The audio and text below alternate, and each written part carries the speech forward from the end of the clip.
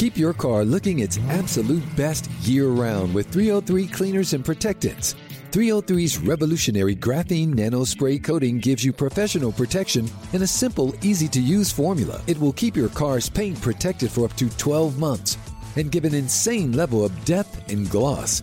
You can also use their brand new 303 graphene detailer to boost protection, slickness, and shine throughout the year. It can even be used for quick cleanups of light dust and fingerprints in between washes. For a 1-2 punch to keep your car looking its best, look no further than 303's line of graphene products. 303 graphene nano spray coating to protect and 303 graphene detailer to boost protection, slickness, and shine.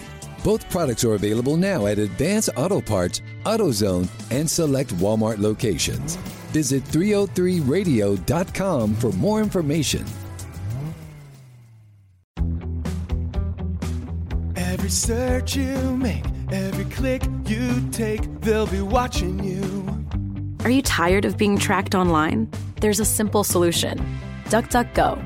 It's an all-in-one privacy app with a built-in private search engine, web browser, one-click data clearing, email protection, and more, all for free.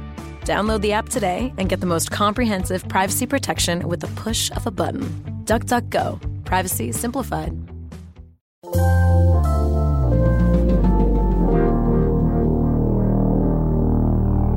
Bradfo Show. That's my open. That's what they used to call me, Swivel Hit Bradford. That's my open. I'm waiting for you to justify your stupid opinion. Bradfo Show. That's delicious. All right, this is a good one. This is a really good one today. Lou Merlone, Manager Lou, is back on the Bradfo Show podcast, but along for the ride this time is Curt Schilling. Have you guys done a show together? You guys have done a show together, right? Yeah, on radio before. Yeah. Yeah, all right. But never the podcast. Never the podcast. Big time. This is the first podcast. This is big ever. league. And the reason, and one of the reasons, besides the fact that you guys did something that I have never done, which is play professional baseball, I am curious, as a batter and as a pitcher, to get both of your takes on one thing in particular, which is what happened on Sunday, and I guess what happened over the weekend. So I guess, Curt, I will start with you. The overall thought, starting with the Manny Machado slide, going to what happened with Matt Barnes, what things did you have a problem with? What things didn't you have a problem with? What was your overall takeaway? Well, first off, let me be very clear about something. There was absolutely zero intention on Manny Machado's part to hurt Dustin Pedroia. None. Zero. Now, having said that, there's two paths that I would follow as a pitcher. Number one, if I would talk to Dustin, make sure he's all right, and if he asked me to drill somebody, I would. Otherwise, move on. There was no intent. None. And watch the highlight over and over again. First of all, it's not the way Manny plays the game. Secondly, he wasn't trying to spike him. His foot popped up. It wasn't a great slide. I get that. You can be pissed all you want, but it wasn't intentional. So here's the thing. The second you take this stuff as a pitcher into your own hands, you either, A, are sending a message everybody knows you're going to send, or B, you put your team in a very precarious position because you're going to get suspended and somebody's going to be short a pitcher.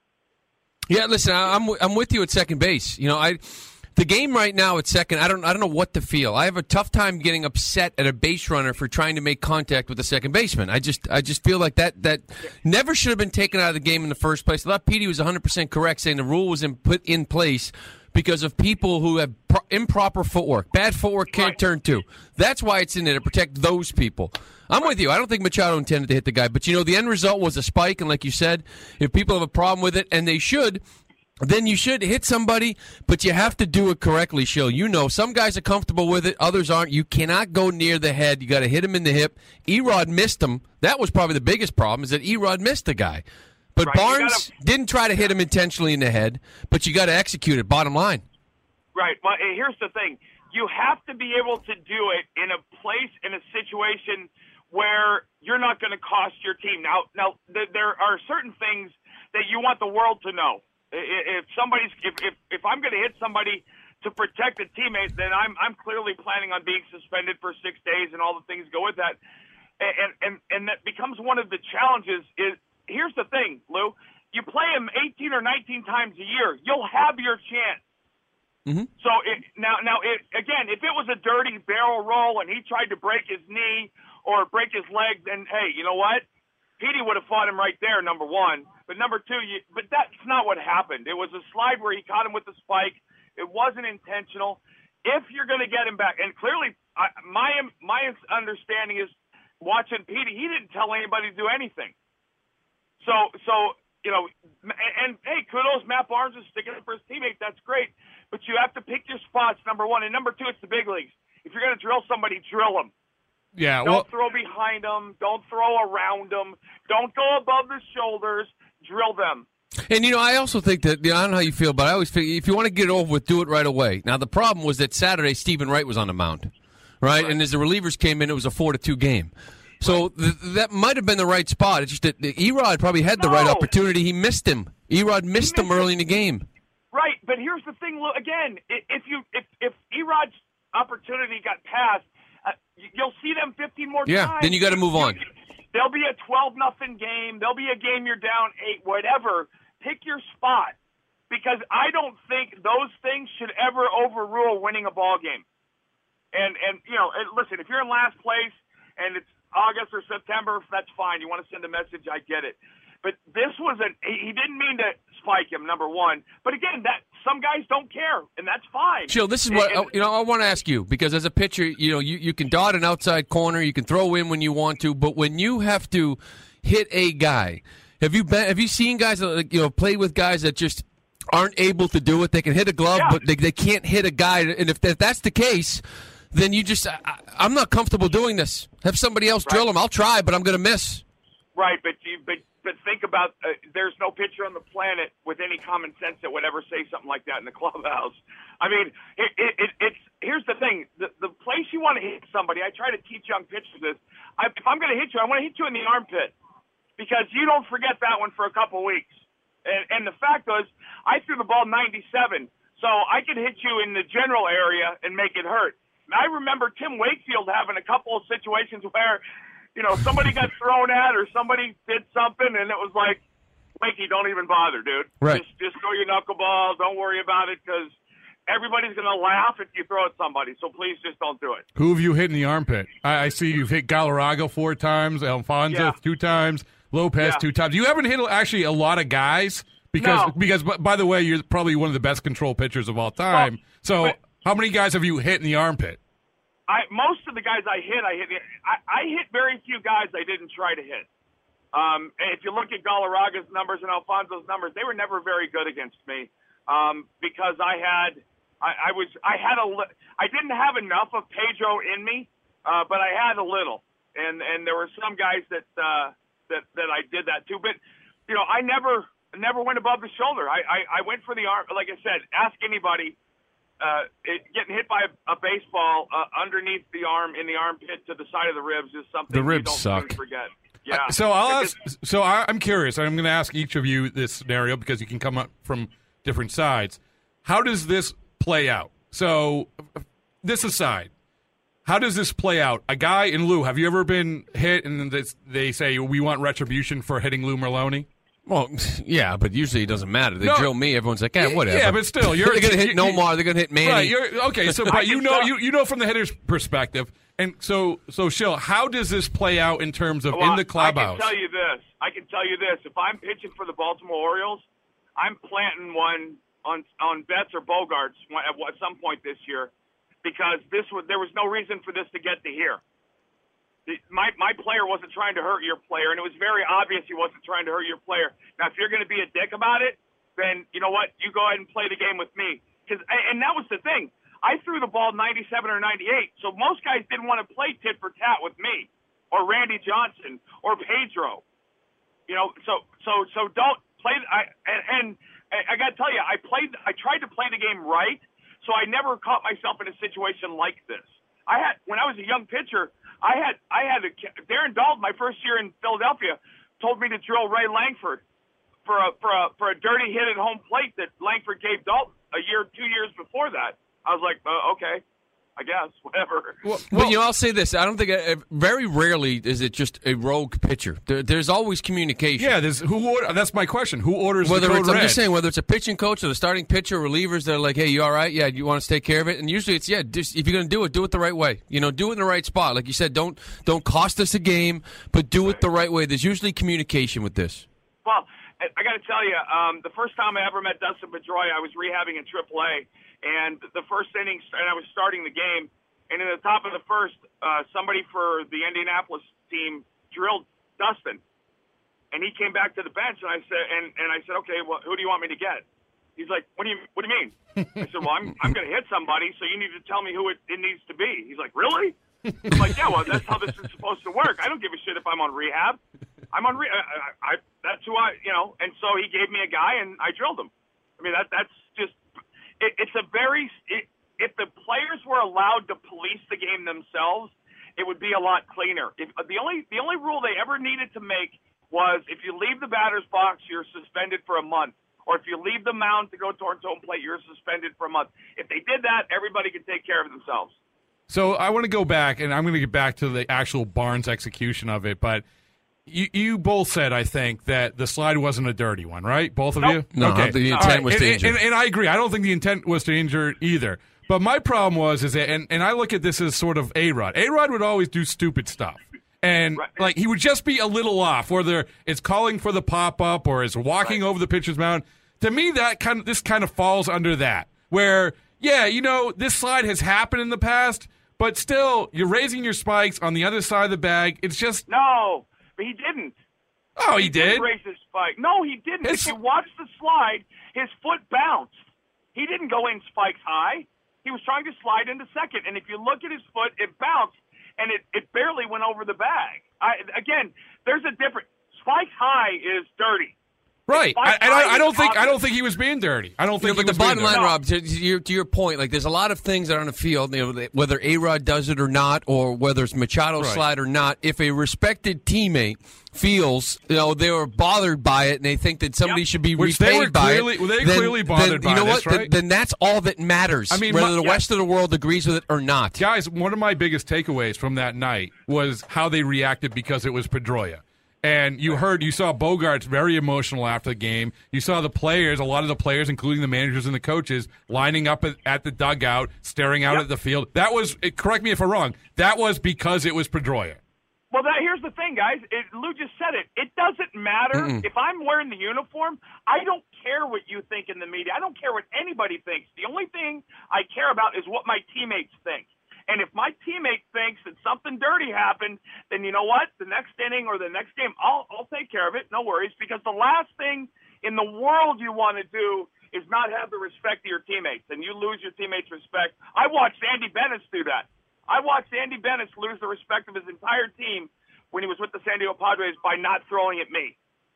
Yeah, and and with that, listen, we all, I think, love the way Dustin Pedroia plays the game, but what the hell he was doing with Manny Machado, to me, I don't understand that one, Shill, because it seemed to me like he was more concerned with, Manny, don't be mad at me, that wasn't me, that should have been handled privately. He should have privately aired out Matt Barnes for not executing it the right way, but publicly had his teammates back and then privately handled it with Machado. I don't like him going out publicly saying, Manny, please don't be mad at me.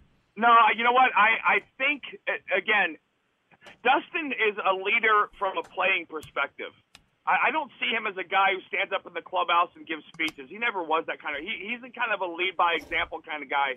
That's a situation as a player where either Chris Sale, I guarantee you, probably went up to him and said something, but B, I would expect the player to say, go into the pitchers meeting and say, listen, guys, let it go. I'll take care of it or whatever. But ultimately, you'd like to handle that stuff behind closed doors, just because now there looks like a disjointed level of communication, because clearly the pitching staff was doing something they weren't asked to do by the player. But I don't know. I didn't see how it started. If Manny was chirping across the field, it does start it. Dustin's like, dude, I didn't do anything. No, Petey actually whistled to him on deck to get his attention to let him know. And my takeaway from it was, I agree with you. I agree that this should be handled in closed doors. I think it was because it was the head thing. and Pedroia didn't want to be lumped in any way, shape, or form. You got time to deal with that. No, I Deal with it later. understand that. This is the immediate reaction of, I don't want to be associated with anybody throwing at anybody's head. But I agree with you. I agree with both of you that this should be handled behind closed doors. The beautiful thing about this is no matter how bad the message was today, the message is now around baseball that if you mess around with someone on the Red Sox roster, they're not afraid to throw at you.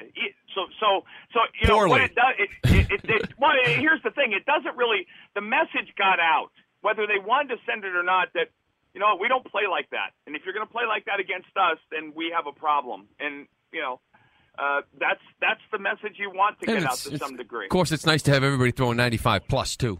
That helps. That's exactly right. Like I said, if Stephen Wright is the only guy you don't want on the mound in a game like this, because if he throws the ball, somebody's catching it and throwing it back at him. Well, and guys is also, and you guys would know better than I, but to me, some guys just aren't going to be good at this. And we saw Barnes isn't good at this. You look at everything about that, how it's executed. Vasquez setting up on the outside part of the plate. So whatever, that's how it's done. Lou and I talked about that.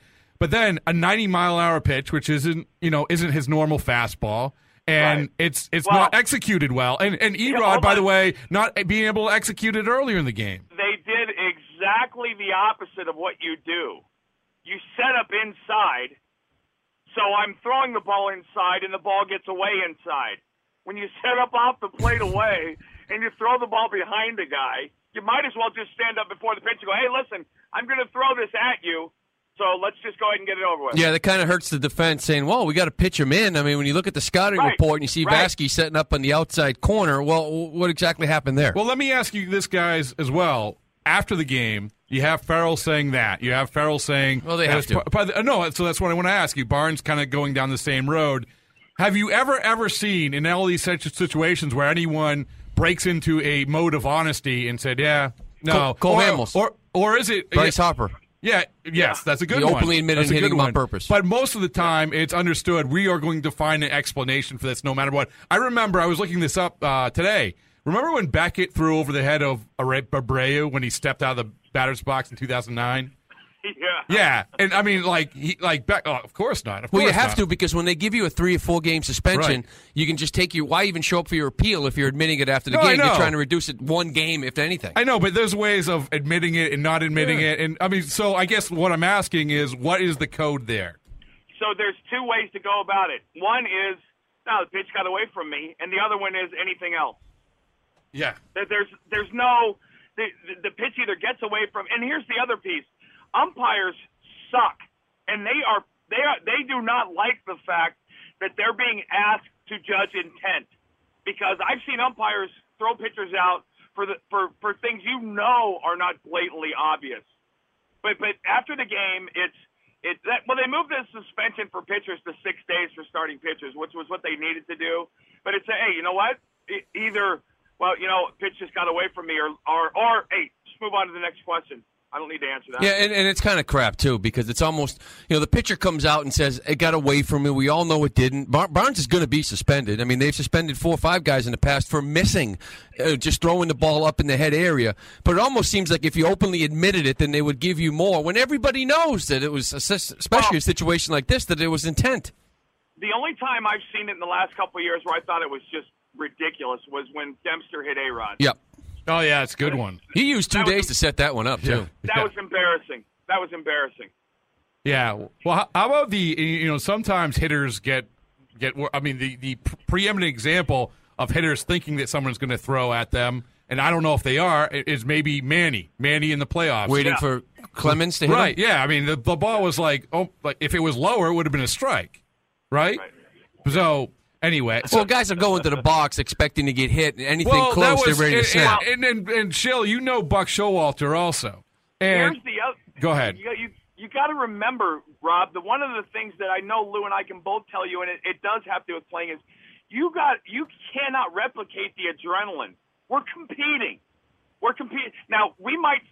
How many times have I can tell you? I did it 1 billion times. After a game, when I'm being interviewed, it's 10 minutes after the game. I'm still emotional. When I'm on the field and something happens, I might misinterpret it, but I'm not going to sit back and go, oh, you know what? Let me think about that for a second.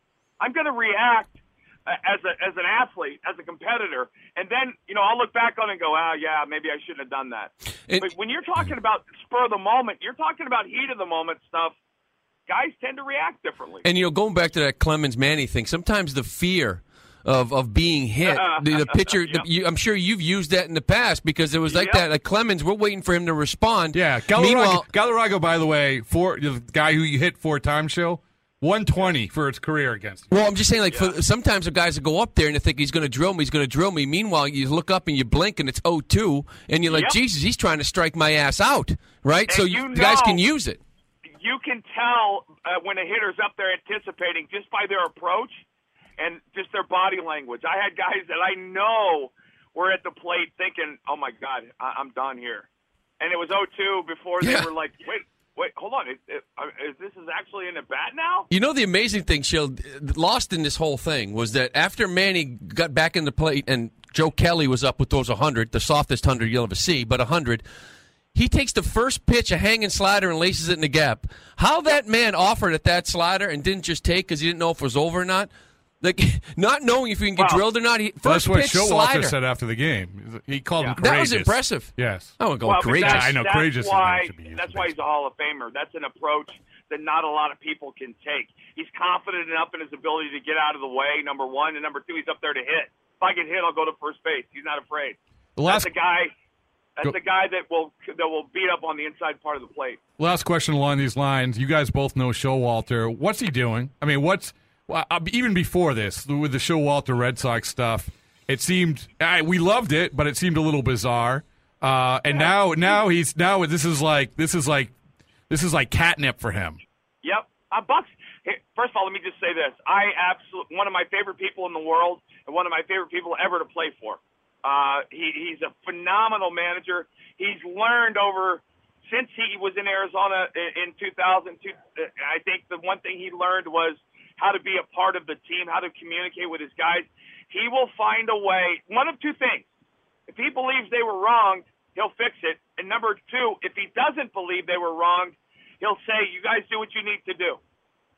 But he won't get in the middle. He used to be a meddler, no more. But he dislikes Boston because of, they're the next to the Yankees. Who else would you hate in the AL East other than Boston and the success? So, it's natural, and he plays into it. I compare, Buck, what you're seeing now to, Joe Madden back, remember when he first took over the Rays, not the Devil Rays? Yeah. And that first year where you got fights in spring training, he's going at it with the Yankees. He's trying to kind of show his team that he won't be bullied by the big Boston Red Sox with $200 million. That, Lou. Yes, I talked to him. He was very clear a couple of years ago. He's like, I don't care what your payroll is.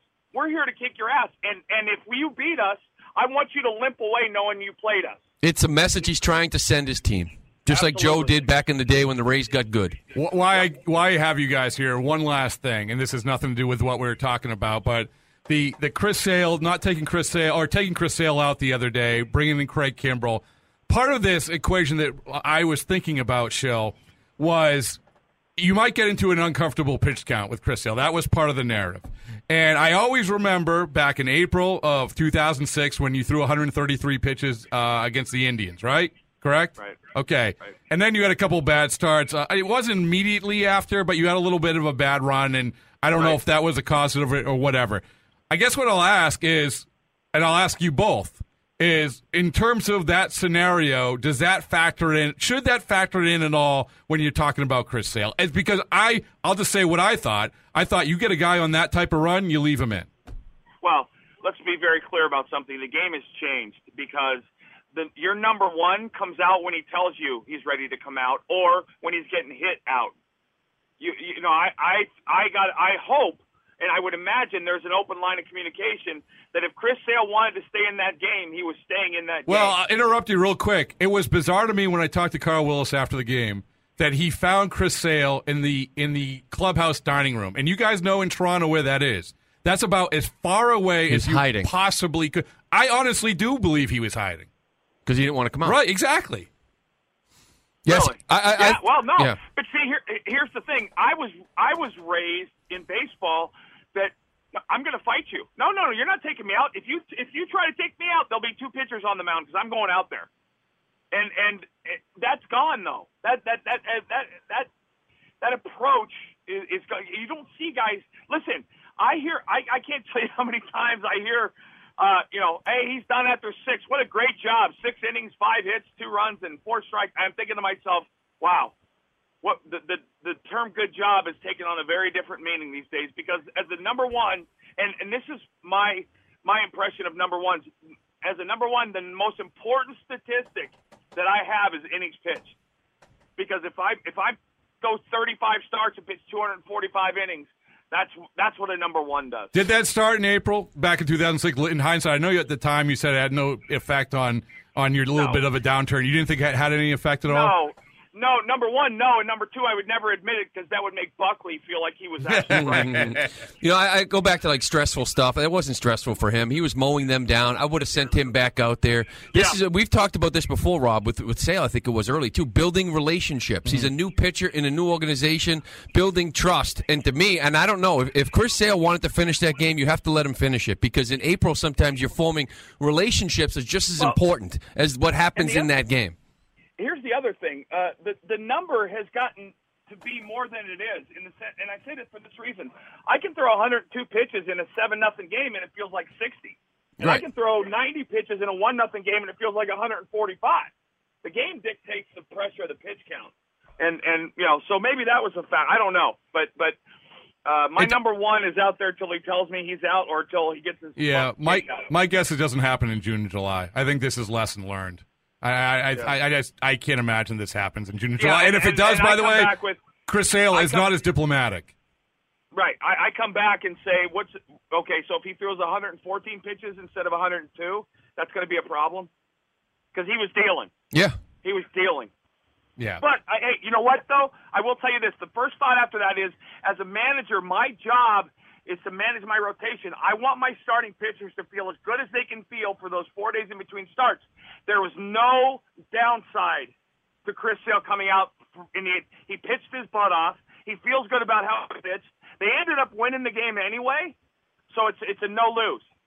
No, I think you know what it's a good debate, right? This is like the classic because Kimbrel was throwing, he was lights out against Tampa Bay, so you can understand why you'd want to bring in Craig Kimbrel. It's just to me after the game, I don't think John does himself any favors when he says I wanted somebody powerful and fresh, and he blamed it on a delay. A 90-second delay is one of the reasons. He should just come out and say, you know what, I made a decision.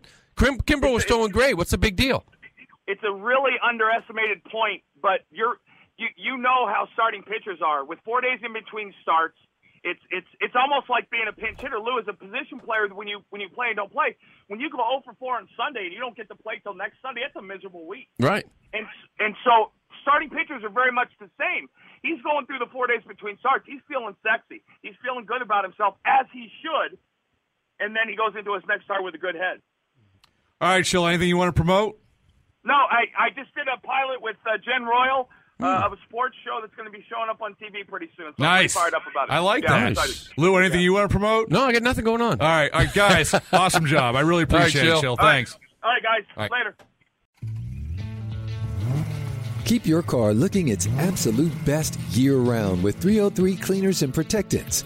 303's revolutionary graphene nano spray coating gives you professional protection in a simple, easy-to-use formula. It will keep your car's paint protected for up to 12 months. And give an insane level of depth and gloss. You can also use their brand new 303 graphene detailer to boost protection, slickness, and shine throughout the year. It can even be used for quick cleanups of light dust and fingerprints in between washes. For a 1-2 punch to keep your car looking its best, look no further than 303's line of graphene products. 303 graphene nano spray coating to protect and 303 graphene detailer to boost protection, slickness, and shine. Both products are available now at Advance Auto Parts, AutoZone, and select Walmart locations. Visit 303radio.com for more information. Every search you make, every click you take, they'll be watching you. Are you tired of being tracked online? There's a simple solution. DuckDuckGo. It's an all-in-one privacy app with a built-in private search engine, web browser, one-click data clearing, email protection, and more, all for free. Download the app today and get the most comprehensive privacy protection with the push of a button. DuckDuckGo. Privacy simplified. We all remember that one professor, the one everyone on campus had to take no matter what subject they taught because how much fun their class was. What if we told you there was a streaming service that had all those professors? One Day University has every must-have professor from the best colleges all across the country. One Day University, the most fun talks from the most fun professors. Available live and on demand. No homework, just the most fun you'll have while learning. Get a special offer at onedayu.com/Odyssey.